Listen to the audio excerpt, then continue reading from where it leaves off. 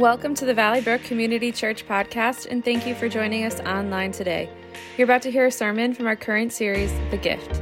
In this three-part Christmas series, we will be highlighting the significance of the gifts the Magi brought to Jesus, gold, frankincense, and myrrh, and we'll explore the symbolism of these gifts for Jesus and for us. To watch any of our previous messages or find all listening platforms, we encourage you to visit www.valleybrook.cc/on-demand. Enjoy. Well, it's good to see all of you here in our church today, and we're grateful for those people who are online.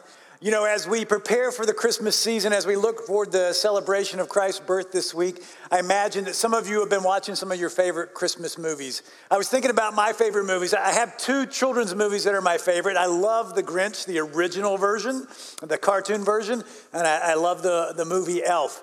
But when it comes to those movies that tell the story, I think my favorite one is the Nativity Story. It was released in 2006, and it tells the story of the journey of Mary and Joseph from Nazareth all the way to Bethlehem and what they encountered as they went on that journey, and eventually Jesus was born.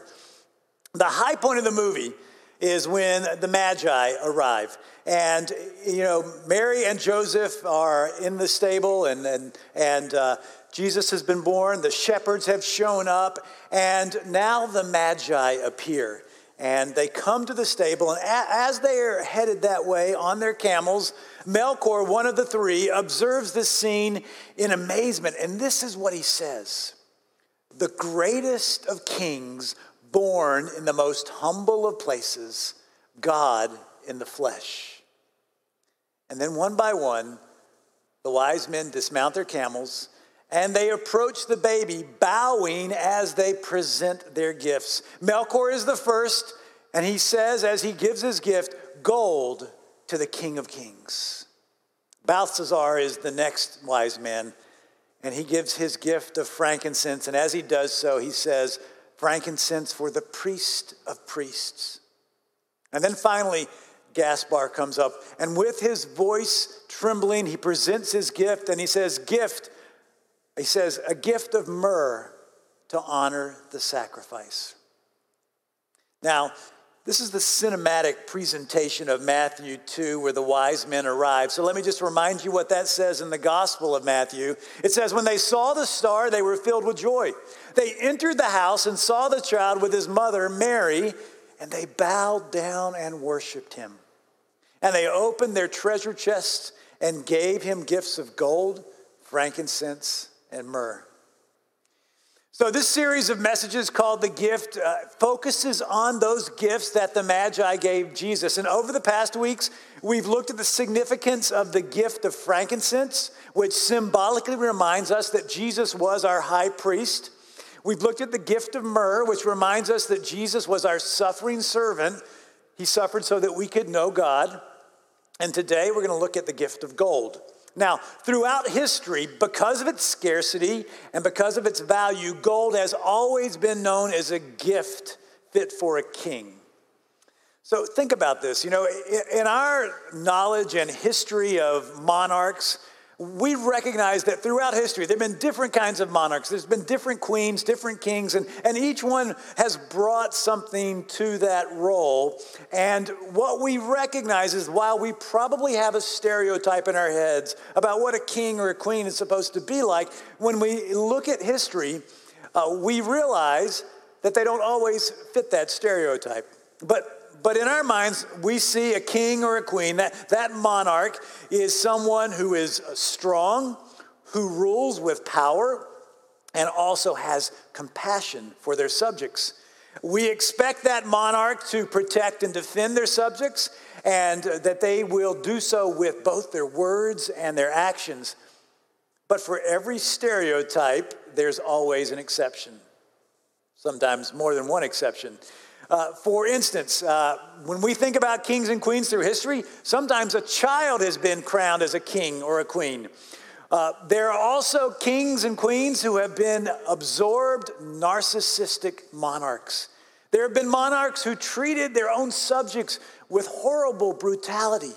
There have been monarchs who were weak leaders, monarchs who were sickly people, monarchs who even gave up, who abdicated their throne and their power and their position.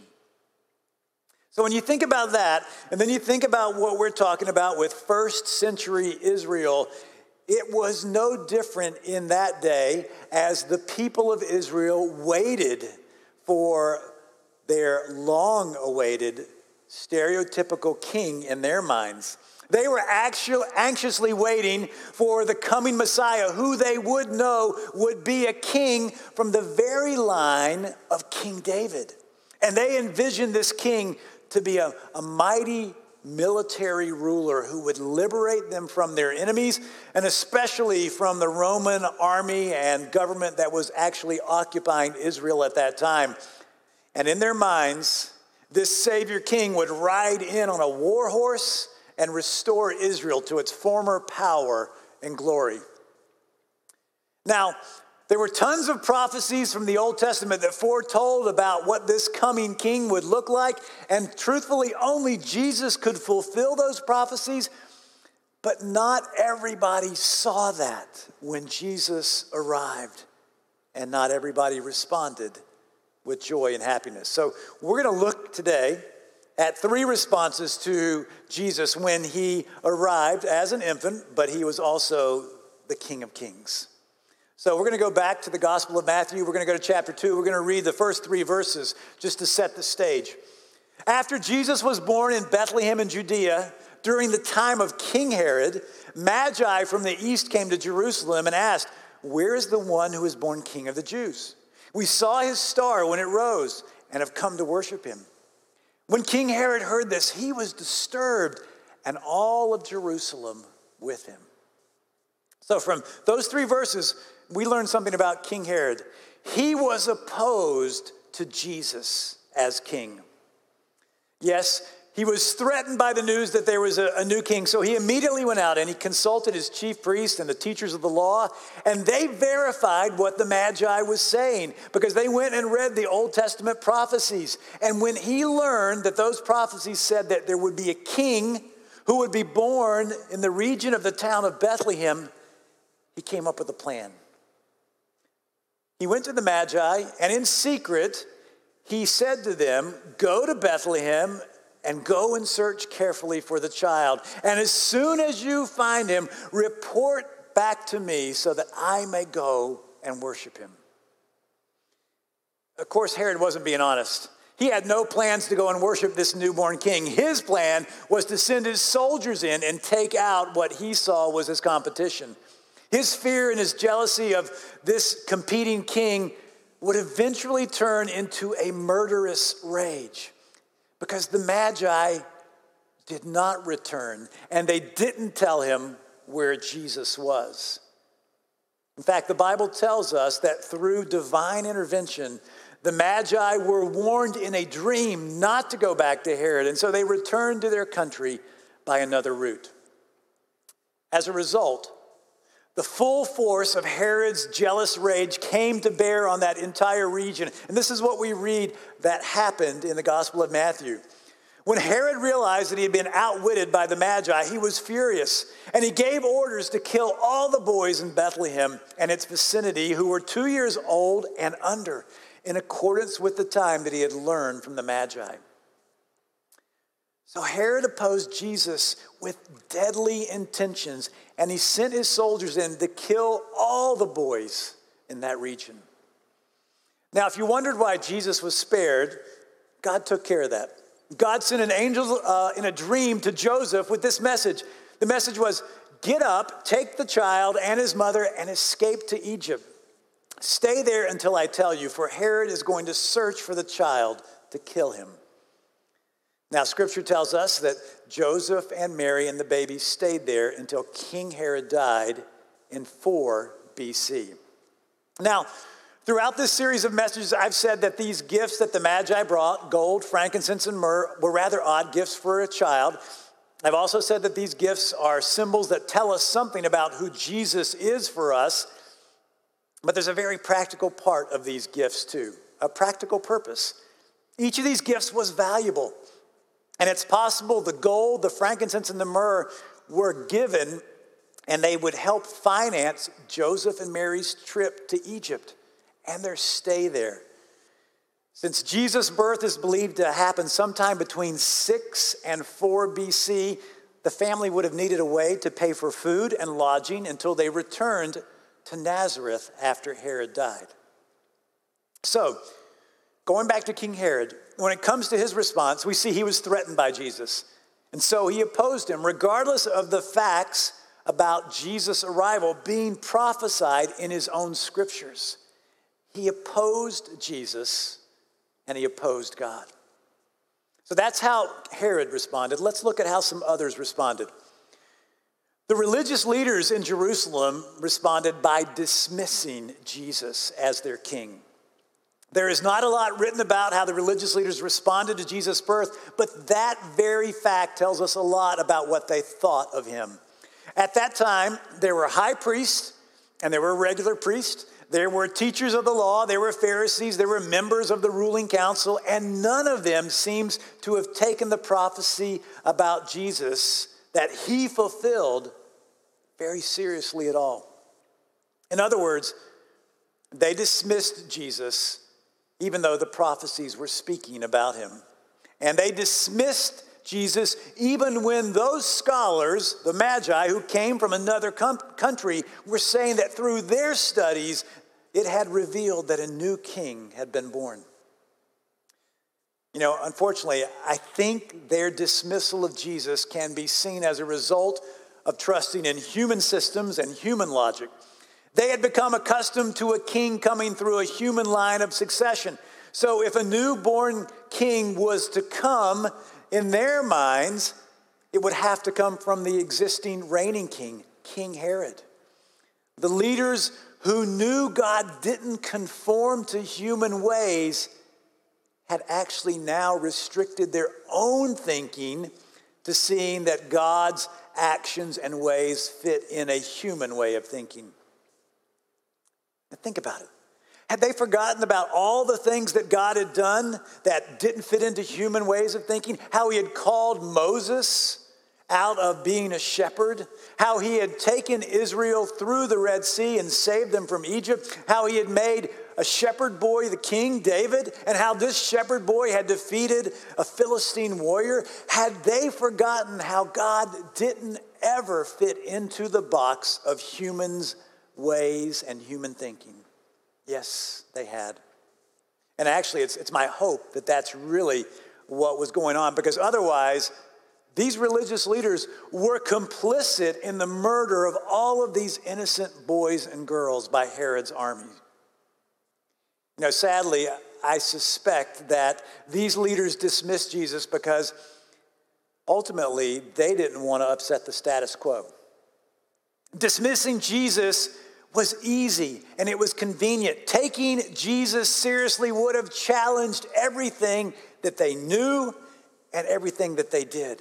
They didn't want to deal with things that would challenge their comfort and their status.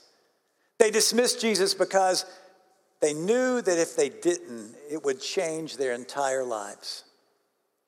You know, this indifference that's characterized by the leaders of Israel is the way we see that they treated Jesus for the rest of his life. They saw him as a nuisance. They saw him as inconvenient, even if they thought there was truth in his message. They saw him as a threat to their comfort and their way of life. And in fact, later on in Jesus' ministry, the high priest would actually say this about Jesus. He said, "Do you not realize that it's better for you that one man die for the people than the whole nation perish?" And in a shocking display of these leaders' disregard for both God and the teaching of Scripture, when Jesus was put on trial and the Roman governor Pilate presented Jesus back to the chief priest, and he said to them, "Behold your king," this is how those leaders replied. They said, "We have no king but Caesar." They're talking about the Roman emperor. So keep in mind that in 44 BC, Julius Caesar, the Roman emperor at that time, actually had a statue of himself erected that said that he was a god, and he proclaimed he was, and every Roman emperor since then had seen themselves as a god and had the people worship them. So for the Jewish high priest to be saying that they have no other king than Caesar was getting so very close to them in breaking some of the most important of the 10 Commandments that says we're not supposed to have any other gods before us. Now, why would they react so strongly and take such a risk? Because acknowledging that Jesus was their Messiah King would change everything in their lives. They would lose their prestige. They would lose their power. They would lose all of the control. And unfortunately, as leaders, when they dismissed Jesus, they led the people of Israel, most of them, to do the very same thing. So Herod opposed this newborn king. The religious leaders dismissed this newborn king. And there was only one group who responded to Jesus the way that they should have. And we're talking about the Magi. The Magi bowed down and worshiped Jesus as their king.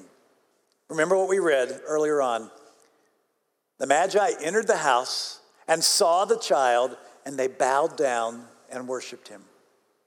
Now, we also know that another name for the Magi is wise men. And as scholars, they certainly were wise in their studies. Through their studies of the constellations and of the heavens, what they saw was that a new king was born to the Jewish people.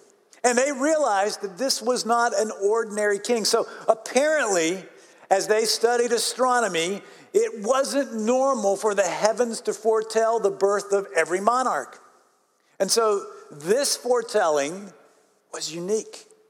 It was special. It was a sign that said that there was something that was happening that was out of the ordinary, and they needed to go see this new king and honor him and worship him. So they did the logical thing. They packed up in their caravan and they traveled to Israel, and they went to Jerusalem, which was the capital of Israel. And then they went to the palace where the king lived in Israel, expecting that when they met King Herod, they would see him holding a new baby boy. But when they got there wasn't a new baby boy. That was not where the king had been born. Now, this was shocking to them, but it was also very shocking to them because we see in scriptures that this disturbed King Herod and all of Jerusalem. Why? Because this meant that there had been another king born, a competitor to the current king. But the Magi weren't discouraged. They went back to doing what they knew what to do. So they went out and they followed the star. And they kept following it until it led them to Bethlehem. And on seeing Jesus, unlike all the others, they worshiped Jesus. For they realized that he was more than just another human king. Now, at this point, we can assume that the Magi suspected that what Herod had said that he wanted to do to worship this newborn king was a blatant lie. And they had already noticed how he had become so disturbed when they had heard about the new king that was born. So when God told them not to go back to Herod, the Magi followed God's directions. That act of obedience was also an act of worship. Just take a moment to think about this. Those Magi responded to Jesus unlike anyone else. They worshiped him with their words. They worshiped him with their actions when they knelt before him. They worshiped him when they gave resources from their own selves. And now, this final act of worship was to follow God's direction through a dream that would possibly put their lives at risk because they would be in danger from Herod's armies. But they did it, no matter the cost. That brings us to a place where we have to make a decision. How will we respond to Jesus? In the book of Revelation, we see that Jesus is called the King of Kings and the Lord of Lords. We see that that's how we're supposed to respond. So when Jesus came, he arrived according to God's plan, not human plans, not human wishes. He came to rule and to serve as the almighty King of all kings. He didn't come as a politician. He didn't come as a military general. Jesus didn't come as a king to rule from a castle. Jesus is not and never was a human king. He's the King of heaven. He's the King of the universe. He is the King of the world. He is the King of all those who follow him. Jesus came to be the King of our hearts, to deal with our spiritual state and our relationship with God, because he knew that once we got that right with God, we could address all of the other issues in the world and in humanity. So how will you respond to Jesus? Some of you may respond like Herod, and you may oppose him. Now, why would you oppose him? Because we all want to be in charge of our lives. We want to be the king or the queen in charge of our world, and we don't want to give that power away to anyone else, not even God. And the person who is like this not only opposes Jesus as king, but also rejects his divinity as the Son of God. That person probably doesn't believe in Jesus or follow him. Others of us may respond to Jesus like the religious leaders did. We dismiss him because to acknowledge Jesus as our King of Kings and our Lord of Lords would upset everything in our lives. We would have to dismiss him because his priorities are not the same as our human priorities. We would have to dismiss him because acknowledging him as our King of Kings, as the King of our hearts, would mess with our personal comfort and the way that we want to do things. So hopefully after hearing this message, you want to be like the Magi. You want to worship Jesus from the depths of your being. You want to make him the King of your heart, the King of your lives. And to worship Jesus as your King of Kings means to let him be the King of everything, including your hearts. To let Jesus be the King of your heart would reorder your life's priorities. To let Jesus be the King of your hearts will change everything for us, but for the good.